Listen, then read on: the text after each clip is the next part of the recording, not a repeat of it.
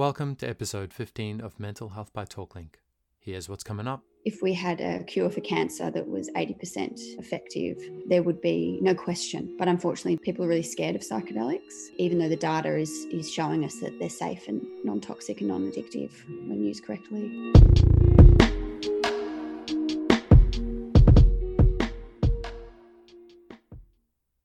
Hi, I'm Rowan, and today we're speaking with Dr. Alana Roy about psychedelic-assisted therapy. Dr. Roy is the National Practice Manager of Mind Medicine Australia. Psychedelics are, of course, a class of drug that include LSD, MDMA, which is one of the key ingredients in ecstasy, and psilocybin, also known as magic mushrooms. These drugs are currently illegal in Australia, so before we launch into this conversation, we want to make it really clear that neither TalkLink nor Mind Medicine Australia is condoning the use of illegal drugs. That's actually the point of this whole conversation. One of the key missions of Mind Medicine Australia, and a growing number of researchers around the world actually, is supporting clinical research and working towards regulatory approved and evidence-based psychedelic assisted therapy. Actually really interesting stuff. In fact, someone once told me personally that using psychedelics is like brain surgery. In the right time and place, it can be life-saving, but it's probably not the kind of thing you want to do on a dance floor. Today's podcast is brought to you by TalkLink, an online directory connecting young Australians with the right mental health practitioner. If you'd like to ask Dr. Roy a question, you can do so anonymously at talklink.com.au/podcast. Also, just a little heads up that Dr. Roy has a pet French bulldog at her feet who accompanied us through this interview and was happily snoring in the background. So if you hear some low growling noises, that's her dog snoring away. Okay? Let's dive in. So we're a not-for-profit charity, and our whole reason for starting is to promote the clinical use of psychedelic medicines, particularly MDMA and psilocybin, to help alleviate mental illness and to make these medicines as accessible as possible for the Australian population. Can you maybe talk a little bit about where we are right now in Australia and where Mind Medicine would like to see Australia transition to? So at the moment, we've just gone through a wide-scale public consultation with the TGA. People from all around Australia have written a submission in response to Mind Medicine formally requesting that these medicines, MDMA and psilocybin, be removed from the Schedule 9 classification, which means that they're illicit, they're illegal and of no therapeutic benefit.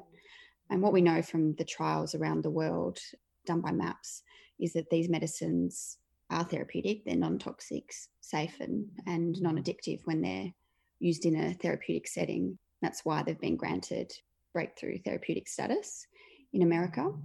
What Mind Medicine has asked is for the medicines to move to Schedule 8, which means that they're regulated and used for therapy. Yeah, look, I find it all a bit bizarre, to be honest. These compounds have gone from being classified as drugs that have no medicinal value to all of a sudden getting breakthrough status. And now there's this, buzz in the research world as everyone's trying to get in on the action. And it's not like these are new drugs though, right? Wasn't LSD discovered in the 30s? And yes, that's right. Wasn't there already over 1,000 scientific papers written about LSD and other psychedelics' potent potential in mental health? We understood these things, 50, 60 years ago. So what's changed for the switch to flip so drastically? Well, a lot's happened. Historically, these medicines were used, and they were used, in the 50s and 60s for therapeutic research, for clinical trials, for couples therapy. And then due to the Vietnam War and the counterculture that emerged during that time, there was really harsh prohibition against medicines because it was seen as there was a connection between people using these medicines and not wanting to participate in war. So a lot of these medicines were shut down, despite the science suggesting that they were really effective. So that slowed down the research for decades, which was absolutely atrocious for mental health and for human rights, people's access to treatments that work. And so now, particularly over the last 20 and 10 years, there's been over 100 clinical trials. So, really respected universities from all around the world are researching these medicines and other medicines. And when it's done in this safe, controlled clinical environment, they're finding that it's really effective. So that's one thing. I think there's so much suffering, there's so much mental illness, and the current treatments we have are really limited in psychiatry. Antidepressants, although they can be helpful, overall there's about a 30% remission rate, and that's not enough. They tend to just act as a band-aid and hold the symptoms without treating it and getting that full remission. So I think the world's ready for new innovation because of the suffering. We need more solutions. So you talked about the application of psilocybin specifically for depression. Does it work, and how well does it work? Yeah, so the data that's coming out of MAPS is suggesting that with 2 or 3 dosed sessions as well as psychotherapy, people are showing remission rates up to 80% a year later, which is really significant. That's amazing. Yeah. So that's why they've been granted breakthrough therapeutic status, because it's showing rates that are superior to current treatments. Yeah, amazing. And it's incredible. As I say to people, if we had a cure for cancer that was 80% effective, there would be no question about it. It would be released, particularly stage 3 clinical trials. But unfortunately, due to the stigma and the fear and the miseducation for the general population, including mental health professionals, people are really scared of psychedelics, even though the data is showing us that they're safe and non-toxic and non-addictive when used correctly. You talked about MDMA in application for post-traumatic stress. What do the numbers tell us about its efficacy? So it's similar. Yeah, really? Similar results are coming out. Yeah. There's an incredible fact sheet that we can promote through this podcast, or send out to some of your viewers, that has the effect sizes comparing antidepressants and then PTSD as well as depression, and it shows the varying levels of statistical significance, and it's incredible. So hopefully we can get that to your viewers, so you can actually visually see the data around this. Yeah, of course. We'll put that in the show notes for sure. Now, when we talk about psychedelics, of course, there's a lot of different compounds that fall into that. DMT is one that's currently being discussed a lot in the US. Lysergic acid, or LSD, is another. Why has Mind Medicine Australia decided to focus on psilocybin and MDMA specifically? And have you thought about some of these other medicines, and do they help different conditions? So we've chosen MDMA and psilocybin purely because the protocols have been designed and been trialled and tested through MAPS and through the phase 3 trials. So we know that we can bring these medicines to Australia without having to replicate the trials again. We don't want to delay treatment any further. So that's why we're focusing all our attention on those 2 medicines, because they work, we know they're effective, and we can get this started now. That's not to say that there won't be additional medicine that we focus on, because the research is building all around the world. And my service, the psychological service, we do a lot of integration work with people who are using medicines recreationally, whether that's going overseas and actually doing it legally, or unfortunately they're illegally in Australia, but we need to be able to provide them support and education, harm minimisation services. So a lot of my clients have experiences with ayahuasca, San Pedro, which is the cactus, ibogaine, ketamine, LSD. Yeah, so although that's not Mind Medicine's strategic focus at the moment, my actual clinical services do work with people who are using those medicines. So there's a lot in there I want to unpack. Let's start with the whole recreational versus therapeutic assisted psychedelic use. Could you maybe walk us through a typical example of what a psychedelic assisted therapy session may look like for someone, and just help our listeners get a bit of a sense for what they could potentially expect if they would qualify for some of this therapy?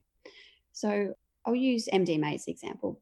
For someone to be eligible to have an MDMA session, they need to have a diagnosis of PTSD and a history of multiple treatments that haven't worked. So like evidence and a case history that shows them that they have tried many treatments. It hasn't worked, and this is why they need this medicine.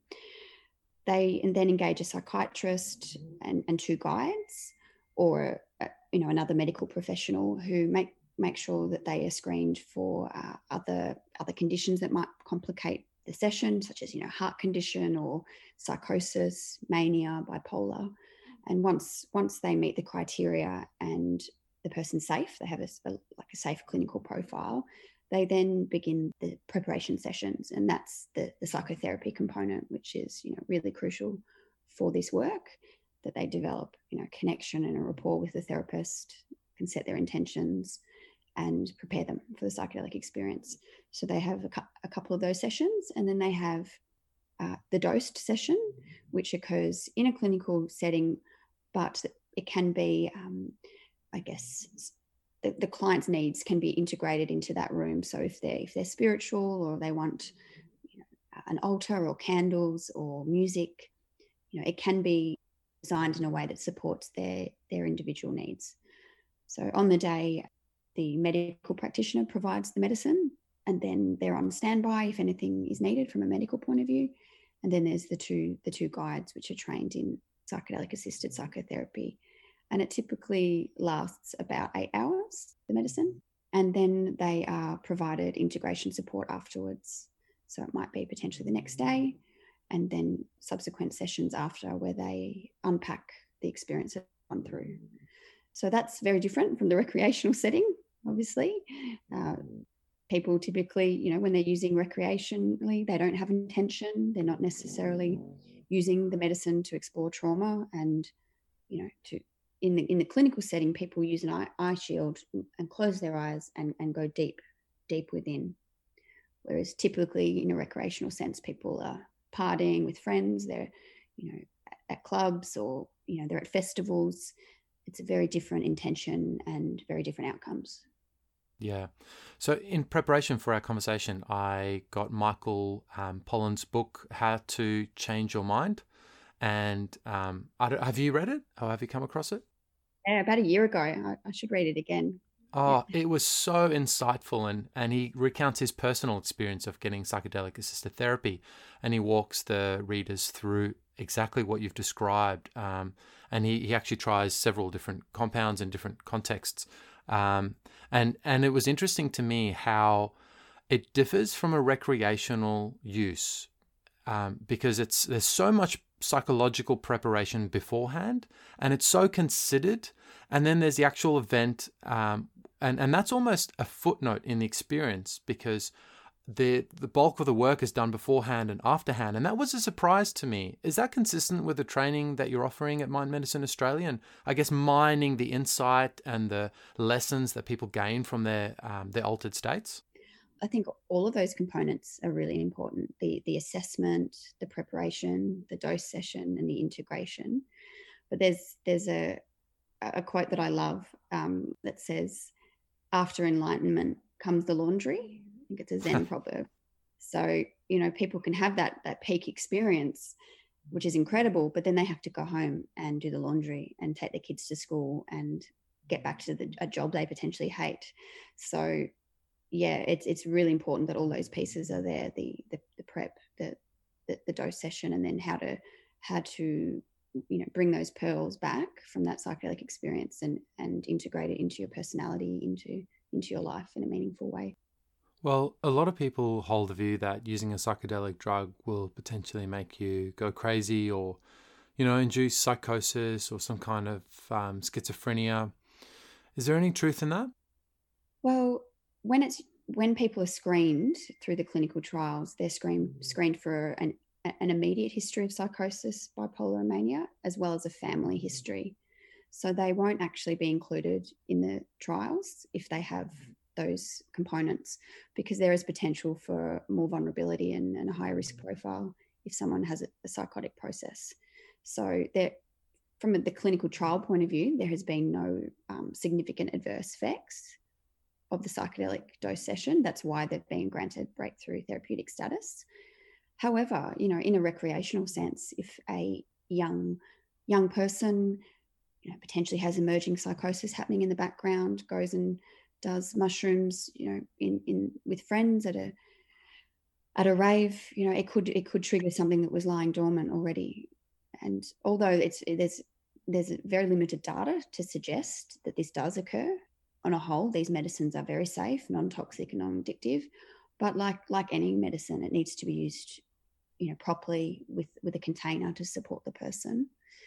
And when we talk about psychedelics make people feel crazy, in the research, particularly with psilocybin around ego death, the more people felt, I guess, crazy, dissolved in another planet, complete loss of sense of self, the more likely they were to report, relief from depression and subjective, joy and connection afterwards. So the adverse effects in the moment, in the peak session of fear and feeling crazy often equates to, positive outcomes in the trials, but they don't last. It's during the peak experience of the psychedelic session, the distress, and then through integration, they're able to make meaning of that. And often a lot of, the neuroscience supports that there's incredible effects going on in the brain during those experiences. So the distress of feeling out of control or like your body's dissolving, that's momentary in the peak of the event. And then afterwards, you're saying the science is telling us that people experience a lessening of depressive symptoms. Yes. So, ego death is really correlated with the default mode network in the brain shutting down, and then other pathways in the brain lighting up, and the person's sense of self, dissolving, their ruminations, their personality structures, the things that make us cling to control, to depression through really rigid ways of being. When that's targeted and subjectively experienced often as an ego death, it can be frightening, be very frightening. But the results are suggesting that is what is actually helping reboot the brain and giving that person a sense of release and freedom from their depression. It's quite counterintuitive that a tense moment or a tense experience could have such positive effects afterwards. And I guess if I'm following sort of how you've walked us through the experience, I guess a intense psychedelic experience could be quite confronting to someone, but perhaps no less than another major event in their life, like the death of a significant person or a major life transition. And I imagine that any one of those events, including a psychotropic experience, could be something that pushes someone over the edge when they're already, precariously balanced, and they may have some overarching mental challenges. Do you think that's a fair read on the conversation about whether or not a trip could make you tip over the edge? Well, from a clinical point of view, when I talk to my clients as they're preparing for their SASB applications, we talk about the risk. We talk about the potential distress they're feeling. And, and they look me in the eyes and they say, Alana, I've been suffering depression for 20 years. Like, I've suffered deeply. I know suffering. I know pain. I know suicidal thinking. They're almost like, stop protecting me, because I know suffering. Let me have this experience. And I think that's incredible when they're actually given the container, the safe container with the therapists, with the preparation, with the music, and they're actually given the opportunity to face that trauma in a very cathartic and healing way. This is where, the benefits are outweighing the risks, and that's what the data is showing. Yeah, amazing. However, in a recreational sense, of course, if someone has mental illness, is suicidal and has no support and is really isolated, and they do psilocybin in an uncontrolled setting, it could be really distressing. And that's why I've set up the psych services integration support so that anyone in the community, whether they've done it illegally, can access really high quality support so that we can get in there really early to help them ground and help them feel connected and, bring them back into balance as soon as possible. I bet you've had some really interesting experiences with some of your clients. Could you maybe, with necessary anonymity, walk us through maybe some of the more memorable experiences and what you've seen firsthand in terms of what these medicines could do? Yeah, I can also share some personal experiences as well. Please, yeah. Yeah, so I guess about 4 years ago, I personally reached a point in my life where I was at a bit of a crossroads. I'd been a sexual assault, a rape counsellor for 15 years, and had seen so much suffering with children, with women and men, and there was a lot going on in my personal life as well, having children and doing a PhD and my psych training, and I reached a point where mainstream supports were not reaching me, and I went to the jungle by myself and engaged in ayahuasca at a legal center.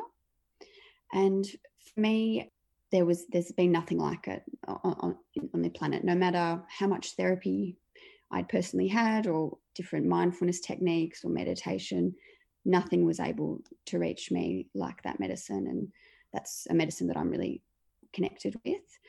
I think there can be a whole range of benefits from these medicines. And for me, it was, I guess, that existential support that mainstream psychology wasn't able to provide. Yeah, wow.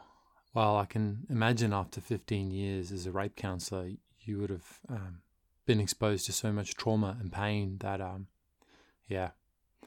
Thank you for sharing such a personal experience. I've actually heard from several sources similar experiences that, 1 or 2 psychedelic assisted sessions achieve what months of therapy couldn't achieve.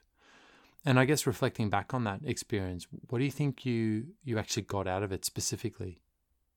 I guess I had a pretty profound fear of death in my life, and a lot of my clients are the same. They have existential anxiety. They have a fear of death, and ayahuasca and psilocybin, are medicines that specifically can support people to face their fear of death by, I guess, confronting it and experiencing it in a way that typical psychotherapy can't really access. So, I guess I can personally report that since participating in those ceremonies and facing my mortality and really looking deep into spirituality, don't have those same fears, and it's just an incredible feeling to be able to get on with life and not be haunted by fear of death that so many people out there experience. And Western society is not really geared to support those types of conversations. Yeah, wow. That sounds like a pretty profound experience. In terms of access to these medicines, do you need a diagnosis in order to be able to use them and potentially have that kind of experience? At the moment, the way the clinical trials and the protocols are designed are for major depression, obviously, for psilocybin, and PTSD for MDMA. But in Australia, there is a trial going at St. Vincent's Hospital for psilocybin for the dying, because what they are finding in the data is that as people are approaching death and facing big existential questions, that psilocybin can help them have peace with their facing death. At the moment, that's not available for legally in Australia for the well, but many Australians are travelling overseas to legal centres to try these medicines for their own spiritual searching. Yeah, and I guess that's probably your own personal experience. You talked about going into the jungle. I'm assuming that's the Amazon. So which countries are these substances legal in? Oh, it's legal in many different countries. So, for example, some countries in Europe, like Amsterdam, it's in Brazil, in Peru, some places in America, for example, you can legally take ayahuasca as part of a Santo Daime church. So there's churches all over America that you can take ayahuasca in. So yeah, there's lots of legal clinical trials happening around the world, but also centres and retreats. And we have a list on our Mind Medicine Psych Services webpage of the legal centres that we know have a good reputation and are running a really ethical practice. Okay, great. We'll list that in our show notes as well. I wanted to go back to psilocybin and magic mushrooms. We obviously don't encourage people to get their baskets out and head out to their local parks to go find their own shrooms. I was wondering if you could maybe share your thoughts on why that could be a bad idea. Yeah, well, I am no expert in picking mushrooms, so I'm probably the last person to ask. And it should be noted that the psilocybin in the clinical trials is actually synthetic. So I guess the reality is it's illegal in Australia, and that it holds for some people. Depending on their past and their situation, it can hold serious jail time. Similar to violent crimes and sexual assaults, and it's really devastating that a natural occurring substance can hold the same weight as a violent crime. But that's where we're at in Australia at the moment. So just be really careful. And I guess there are a lot of risks if you don't have the professional support, a safe home, good networks to help you ground. And I'd just really encourage you to contact our service if you need any support before or after, to make sure that you're as safe as possible. In preparing for this conversation, I read some of Paul Stamets' work, and he is a mushroom expert. He actually discovered some of the magic mushroom varieties in the US and named his son after one of them. So this guy's really, really into mushrooms. And when he talks about how to make sure you find the right one, he goes into a lot of the details on how similar they are to other types of mushrooms that are deadly, and how easily you can get it wrong. And basically, if you have one of those deadly types of mushrooms, unless you really know what you're doing, they're very easy to pick. You basically face an agonizing death, often over a series of days, and there's sometimes nothing doctors or any kind of hospital ICU can do to help you because the poison's already taken root in your body. So I think for me that was a bit of a shock realization when you think about how hard it is to get these mushrooms right, unless you're truly an expert in it. It's not something I'd want to bet my life on. And that's only reflecting on the physical component of it. That's not talking about the potential risks of a serious psychedelic psychological event. Yeah, and it's the risk for young people because your brain isn't fully developed until you're 25. So we're often very impulsive when we're teenagers and young adults, and we don't really see the potential ramifications for toxicity, for death, and people can get carried away. They can go mushroom picking, and it's just not something to take lightly, not something to joke around with, and there can be serious effects. So that's why the clinical legal pathway and or going to a safe legal centre, potentially overseas, is the way to go. You referred there to developing minds. A lot of people talk about using psychedelic experiences at pivotal points or points of transition in their life, often quite late in their life, to deal with things like fear of death or dealing with significant trauma that's occurred to them. What are your thoughts on the age spectrum and where you'd be a little bit more concerned about the use of psychedelics and where you think they might add more value? Yeah, well, I'm not sure who said this quote, but it's one I reflect on regularly, is that before you can dissolve an ego, you need to have one. Huh. So, there is a risk of someone 15, 16, 17 who doesn't have a developed ego. They don't know who they are in the world. They haven't developed a sense of self, agency, values. Because when that's dissolved and you're confronted with, experiences that you can't even put into words, it can be very difficult to integrate back.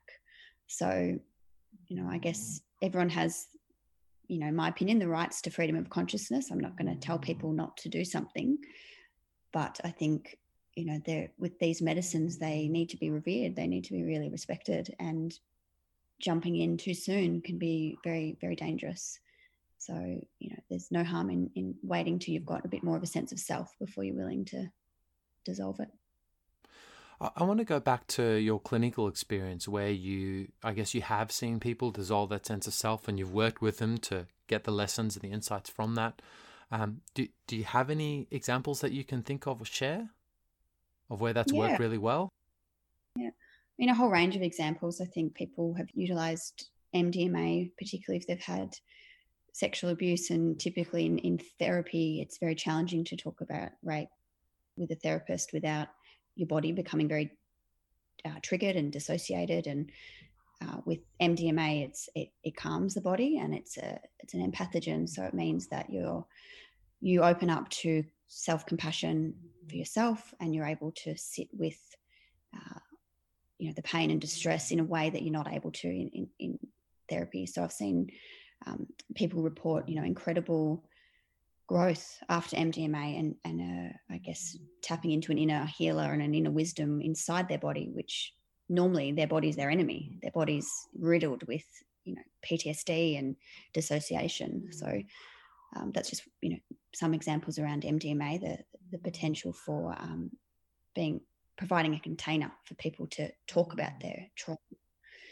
With psilocybin, worked with many people who've used it after someone has died, so a traumatic death or a grief and a loss, and they've been propelled into existential anxiety and loss of meaning, and in those psilocybin experiences, being able to experience, I guess, more realities, more different levels of realities, spirits, different experiences that have helped them to feel that they are more than their body, which has been very therapeutic for their grieving process.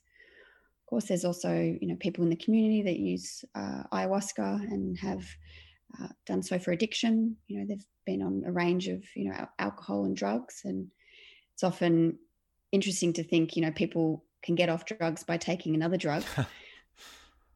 As we say, it's getting off drugs by taking a medicine and a plant that's been used for hundreds of years all around the world and embedded in a rich culture. So I've seen many people come off really addictive drugs through ayahuasca and psilocybin. Really? Yeah. And yeah, I could talk for hours about all the different examples, but I guess the people I work with, they've tried everything. They tried the medications, they tried psychotherapy, they tried meditation, mindfulness, but they needed to experience beyond that. They needed to get beyond their mind, and really deeply engage with the mystery. That's what these medicines can do. They can open you up to possibilities that you would never have imagined.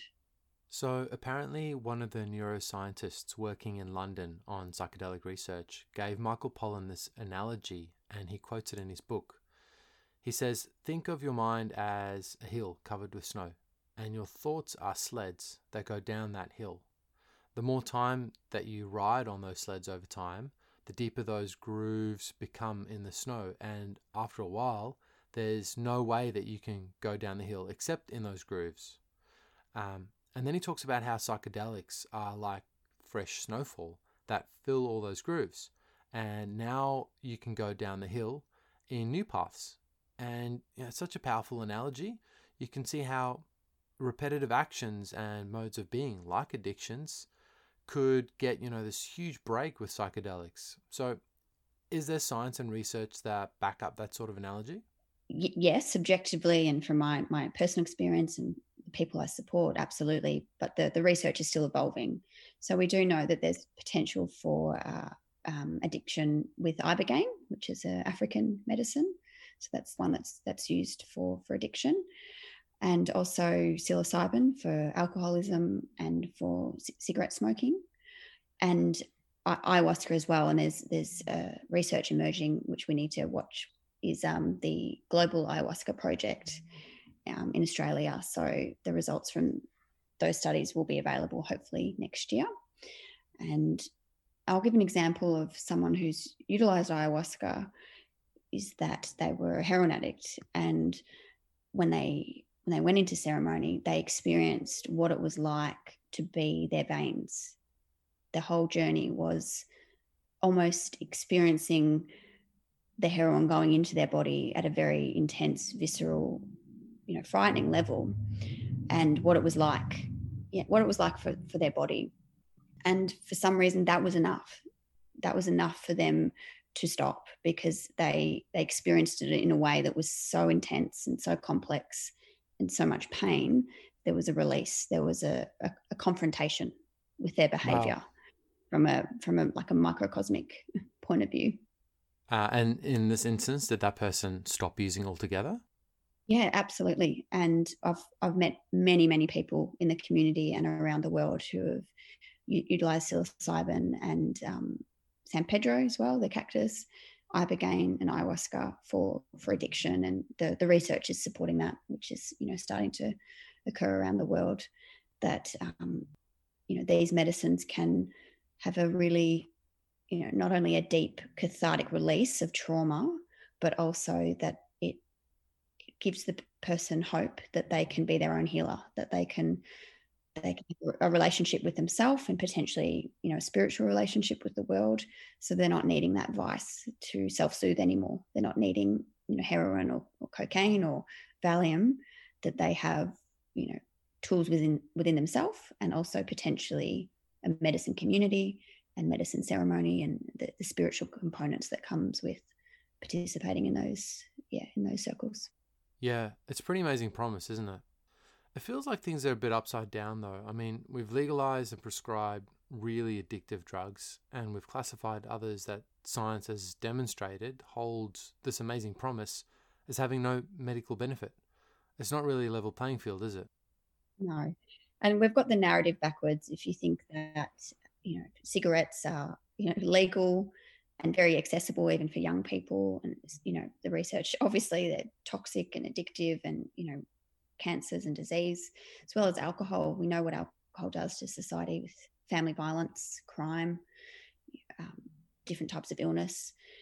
So I often think it's very interesting that people are often confronted when they see, for example, a clip of an ayahuasca ceremony where people are in the dark and they might be crying, or they might be singing or releasing trauma, and people find that very confronting. Yet, you can walk to Chapel Street on a Saturday night and people are on alcohol, hurting each other, assaulting each other, vomiting.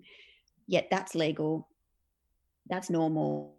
No one really says anything about that. Yet when people gather together for the purpose of healing and with intention and with, integrity, that is shamed and stigmatized. So we've got a long way to go. We need to break down the stigma and really challenge, the mainstream approach, which, legalizes really toxic medicines that are addictive, and often people are on them for decades with minimal results. That's legal, and that's what's fueling a lot of the, big pharma. And not to knock big pharma, they've obviously, a lot of them are in it for the right reasons, but we need to make room for these medicines which are cheaper and potentially safer and, non-toxic, non-addictive, and having better results.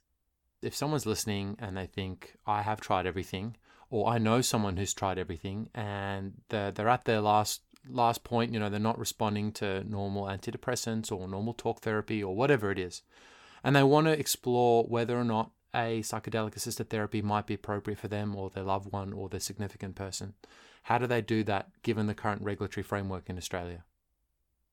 So it varies state to state. For example, in Victoria, you can put in an application through the TGA, which needs to be, backed by evidence and the support of a psychiatrist. And the TGA might approve it. And we've had approvals within 48 hours. Once you get that approval, it needs to be then submitted to DHS, who look at the case and say, yes, that even though this medicine is technically illegal in Victoria, under compassionate grounds, we will allow it to happen. So in Victoria, now it is possible for this to occur if the TGA says yes and if DHS says yes, even though it's in an illegal substance schedule. However, in Queensland and New South Wales, for example, even if the TGA says yes, there isn't the option for a compassionate ground. So what we're doing is we've created a submission to the TGA throughout Australia. people have spoken out from all levels of society, demanding that the medicine is moved from Schedule 9 to Schedule 8, which means that it's clinical, regulated and allowed. And that would then enable states like Queensland and New South Wales to permit it. If there is delays in that scheduling, what we will do is establish clinical trials so that even if it remains illegal in those states, that it will, ideally occur through a clinical trial process. So as you can see, it's complex and multifaceted, but what we're encouraging people to do is if they are interested in this therapy and they meet the criteria, to get their evidence, their support network, their application in order and submit it to the TGA. And then it's a holding and a wait while these state-by-state regulations are ironed out. And in the meantime, during that waiting period, you can connect to Mind Medicine, you can join a chapter, you can be part of the community, you can prepare yourself with education, with music, with rituals, with building friends, building a community, so that if you are eligible and the medicine does occur, you've already done a lot of the work beforehand. You've done a lot of the preparation, which is really key. So it's not a waste of time. That time can be used to really, therapeutically get you prepared and connect you with a wonderful community. Okay, that brings us to the end of our chat with Dr. Roy from Mind Medicine Australia. Coming up next, we bring you a multi-part segment on trauma. Our first conversation with psychologist Tara Hicks reflects on the fact that trauma is not what happened to you, it's your interpretation of what happened to you. Tara walks us through major and minor trauma and the therapy that aims to reduce or even remove the trauma by reassigning emotional meaning to a past event. If you enjoyed this conversation, please leave us a review and a comment. We read all of our comments and it gives us a huge boost to keep going. Thanks so much and see you again soon.